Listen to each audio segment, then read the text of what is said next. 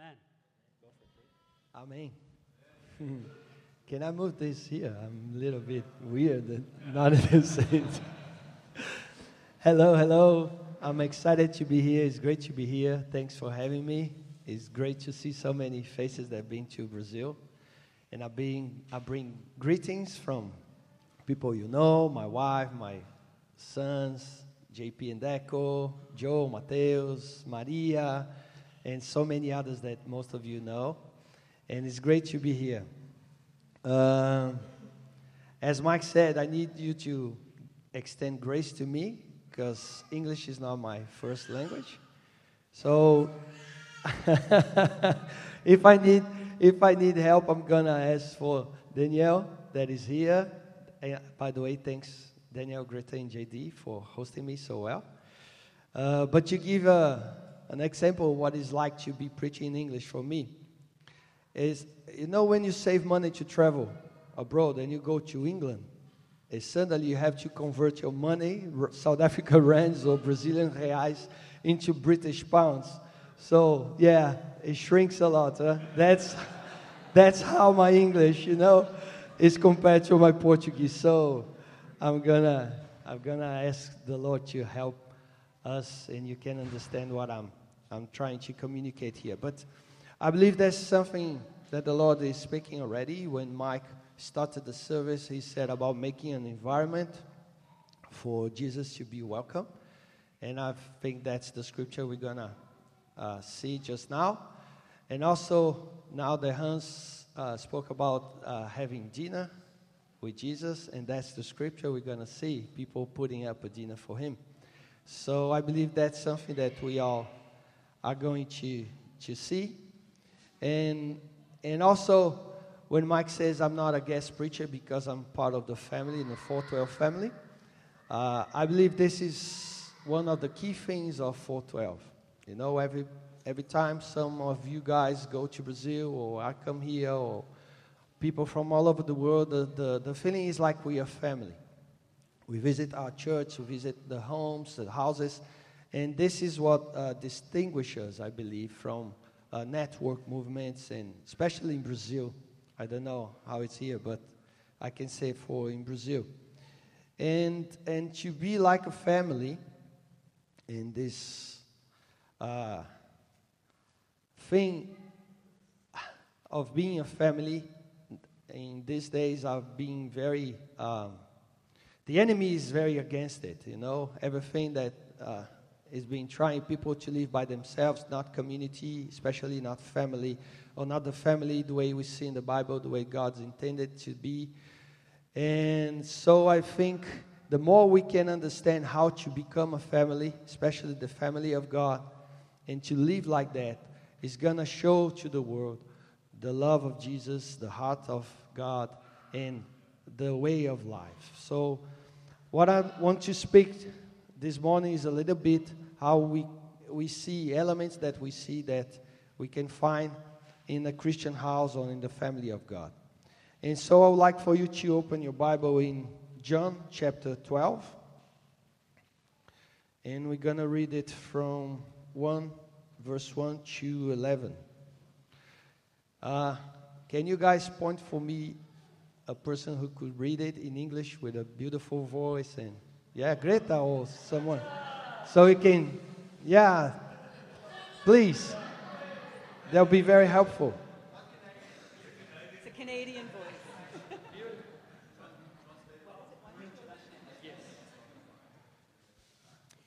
6 days before the Passover, Jesus came to Bethany, where Lazarus lived, whom Jesus had raised from the dead. Here a dinner was given in Jesus' honor.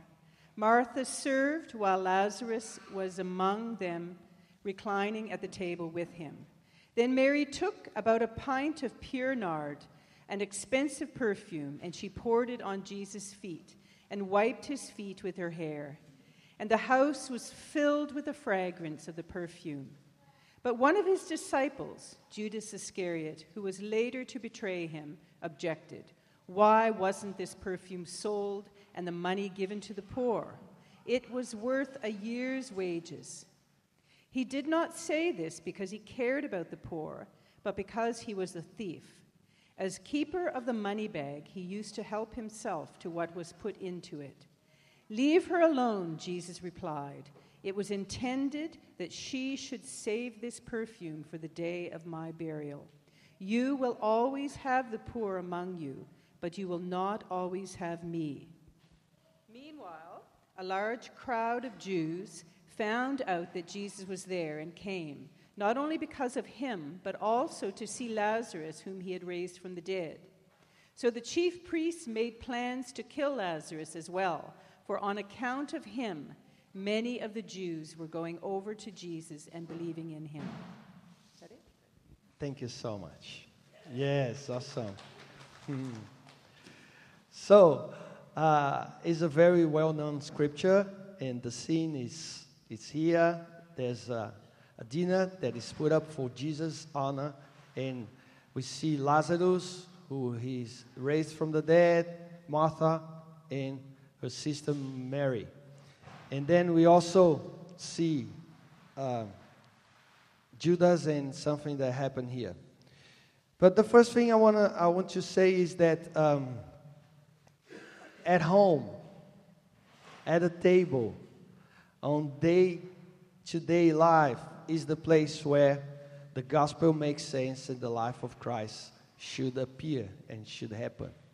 You know, it's very interesting because we had the 4 Gospels, and we have like this diary of Jesus doing a lot of things, but somehow when we get saved, we try to do systematics, and we think about creation, the sin, the fall, then salvation, and then glory. And that's everything we expect. And we forgot to see that the life should be living day by day with Jesus. And this is a scene where we can see that. And we see that what's happening here is 6 days before the Passover was the very end of Jesus' ministry, so he knew what was about to come. It was an important time. But he came to Bethany, and Bethany is a place of the poor, a lot of misery around. And Lazarus was, as tradition regards, one just man, honor man, who cared for the poor and helped them. And he was living there. And you all recall the story that he got sick, and Jesus waited until the 4th day to come and restore him and bring him to life. And everybody saw that Jesus was really the Messiah, because this was one of the signs that just the Messiah could do. And then Jesus claimed that he is the resurrection and the life. And the first thing I'd like to point before we start looking to the text is that Jesus is never late, and is never late to listen to Jesus' voice. So everybody thought was too late to receive life. But Jesus came on the right time and spoke and brought life. So whatever circumstances or challenges you have in life, whatever your state of relationship with Jesus are at the moment, it's never too late to receive more life. And I believe he's speaking some this morning. Okay? And Jesus said in John 5, "Very truly I tell you, whoever hears my word and believes in me will have eternal life." And then this dinner was given in Jesus' honor. So, again, it's on ordinary things. When we sit at the table, when we're having life, when we're busy just doing life, Jesus can be honored. And that's where the gospel can make more sense. And I'd like to call your attention to what's happening here, because the text says that Martha served. And then you can, if you read the Bible like I do, you can remember that just one chapter before, she was rebuked by Jesus because Mary was at Jesus' feet and she was serving. She was busy serving, trying to serve.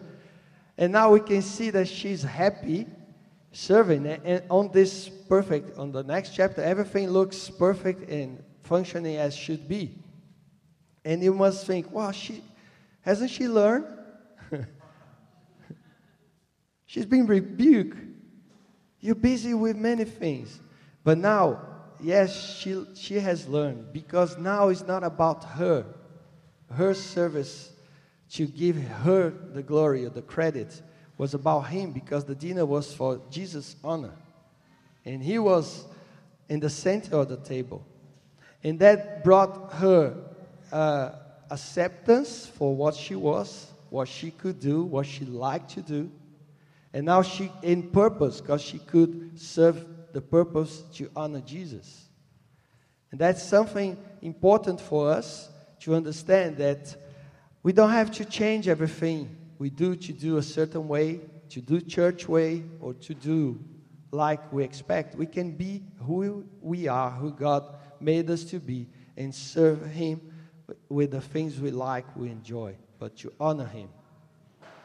And that brought acceptance, purpose, and also forgiveness, because I think she probably was offended with her sister before. Can't you see, Jesus? I'm doing everything, and she's just at your feet. But now we see that Mary was again at Jesus' feet. But she was happy about it. She was serving. And that's something that Jesus did, because he was in the right place, at the center of the table, I believe. I don't know how the table was set, but I think the most honored place. And now she recognized him as the one that was due to honor, because he just brought his brother back to life. So she knew that now she could give her life to serve him. So that's something that should have in our families, in our church, this feeling of acceptance, of purpose, and also forgiveness, but the service to honor him. And then the text says, the scripture says that Lazarus was among those reclining at the table with him. And now he was putting up his resources, his time, and everything to honor him. He was living to honor him. And Jesus was at the table, and he's having fellowship with Jesus. Once I was in the insurance broker market in Brazil before I become full-time.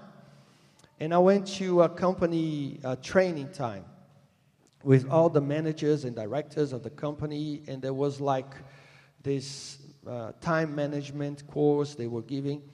And the facilitator was asking everybody in a circle, about 40 people, what's your plans for like 2 years, 5 years, or whatever?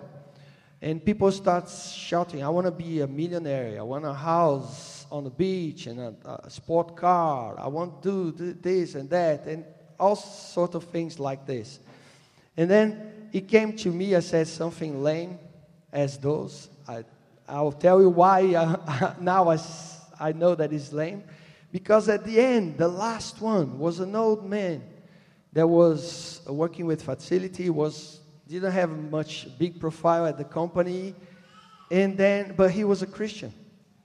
And when they asked him what was his aim for the next years or for the purpose of his life, he said, to honor Jesus. And then suddenly all of the other answers was rubbish. Because what can compare to that? So what we see here is that Lazarus now is living this way. He's one to live to honor Jesus on his house, with his family, with his friends. And that's what's happening. So he was celebrating this new life that Jesus gave him. And that was awesome. It was also awesome because we see that now he could get killed again because of that. Because they were trying to kill Jesus before. And now we read on the scripture that at the end of the chapter that because of Lazarus, the Jews were now trying to kill him as well. But then we see Mary. And Mary took about a pint of pure nard, expensive perfume and pour it on Jesus. Wipe away her hair, and the house was filled with fragrance. And what we see is that only fellowship with Jesus is not enough. There must be worship, adoration. It's not enough because, it's good to understand what He done to us. He treats us as brothers and sisters, as family, but He's also God. He's also King of kings and Lord of lords. And He's worthy to receive worship. And then Mary did that. In worship, everybody in Brazil try to explain worship. They say it's kind of lifestyle. It's something that when you sing rapid songs, it's like a celebration is not worship. But then when you sing slow songs, this is worship. But I heard one guy saying that worship is a privilege of the born again. Because you can praise anything, you can give a kind of worship, but it will be to a false God, not the real one. So worship is the thing that only born again people can offer to Him. And so it's a privilege.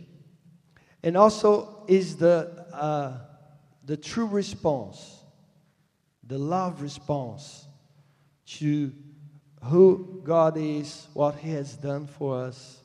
So it's something that is due. And the way we worship must be distinguished from everything we do. Must take a place like the perfume, the fragrance, And when she did that act, I'm sure you guys heard a lot of preaching, knowing that was unselfish, undignifying for her to lose her hair and go at Jesus' feet, and He's worthy of everything. But what I want you to think with me is that Jesus now says that this expensive perfume was reserved for His burial, but wasn't going to happen now. So He knows that the Father provided that for Him before He was buried.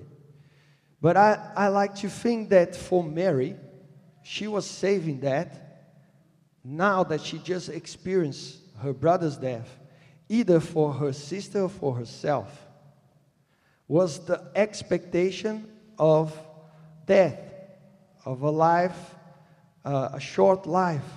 But then after Jesus resurrected Lazarus, she now knows that she's got the eternal life. So she can pour everything to Him. She doesn't have to be concerned trying to avoid death, avoid her life, what's going to happen about the future. She can give everything to Him. And that's, I think, is beautiful because she was free now from the fear of death. And that's what Hebrews tells us that Jesus did when He resurrected. He released us from the fear of death. So I don't know the way you live in your life. Maybe you're too much concerned, not only the business of life, as Hans told us, but with the future or everything. But I can tell you, can rest assured that you have eternal life if you have Jesus' forgiveness, and there's nothing to worry about. You can rest on Him, and you can live to worship Him because of that, because you're free. What else? What else can happen? What else can harm you? What else can happen to you? Not even death has power or effect over you. So you don't have to use your energy, your effort to try to, manage the future. You can rest that He's good and He knows. He loves you. He promised you eternal life. And when she saw what happened with her brother, Jesus brought a new meaning for her life. She's not expecting condemnation anymore. She's not expecting destruction, but a resurrected life.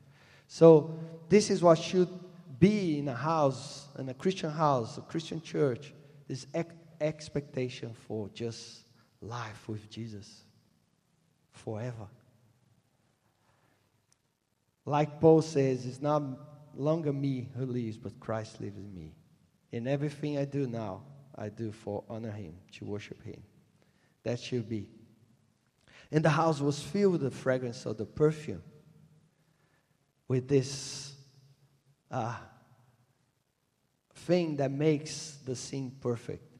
Can you imagine now? Is everybody happy? So there's life, there's joy, there's love, there's forgiveness, there's acceptance, there's purpose, there's meaning, and now there's worship. And you know that a perfume, it tells where you've been. If you've been to a bride, then you go back inside the house, everybody knows. Isn't it? And if it's the same. So I believe, that's not in the Bible, but I believe, the Bible says that prayers is like incense to God. Revelation says that. But I believe that worship is the perfume that Jesus enjoys and that He uses. You know, and whenever I travel abroad, I'll go to duty free shop and I look for perfumes because I like it. And sometimes we don't have in Brazil. And I try to find the ones that I like. I believe that Jesus is trying to find the perfume He likes with your worship, your adoration, the way you live. So, let's give Him. But one of the disciples, Judas, is that how you say it? Judas? Okay. Who was later to betray Him, object. Wasn't this perfume to be sold and the money? It wasn't better to look for the poor? And here we see something sad, you know, because he was one of the disciples. And he looked like a disciple. He looked like a follower, like a worshiper. But he was concerned for himself. He was living for himself. He was not. And what is even worse, because remember, Bethany is the place of the poor. So his speech was political, correct? And he was trying to look nicer than Jesus.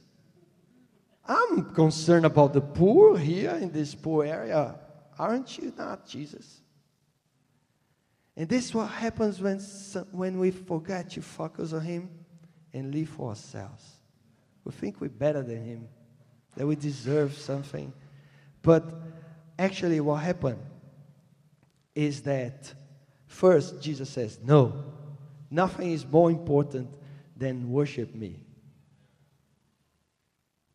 Second, He went to defend Mary. Leave her alone. She's doing the right thing again. Yeah. And then what is said here is that we see that Judas, even though walking with Jesus, reject being treated, being dealt with his hurts, with his character and everything. He was just trying to enjoy the life with being committed to it. And then we know what happened to him at the end. So Jesus said, oh, leave her alone. And also, because she did that preparing for Jesus' burial, I think he could also be comforted knowing that God was making everything right for him to go to the cross on our behalf. And after that, he could see this was going to happen. Like Lazarus, that was dead, and now there's a party to celebrate life. So Jesus knew, helped him thinking and enjoying what was ahead of him. Saying, I'm going to go to the cross, but very soon we're going to all party together. We are going to enjoy the meal. And said that, and so that's what Jesus said. The poor you always have with you. But now you have the time, the opportunity to worship. The best thing is to worship. The best thing is to testify, give testimony for His glory, to be in the church. And then we see at the end that a large crowd found that Jesus was there and came not only because of Lazarus, but whom He raised from the dead, but also to see Jesus. And then the chief priests made plans to kill Lazarus as well, because for on account of him, many of the Jews were going over to Jesus and believing in Him. And what we see here is that now Jesus and Lazarus were co-working, working together, attracting people, bringing people to proclaim the gospel, to proclaim the new life, the resurrection of life, what God was doing. And that's something that you have in a house, in a figuratively way. I don't know. Is that right? Thank you. Now Lazarus is the one who is removing the stones and taking off the grave cloths from the people, telling everybody, look what Jesus has done. Look what He can do. He's the Messiah. He's the King. He's a Savior. And that's the message we should have in our homes, in our houses, in our families, in this church. And we should work together.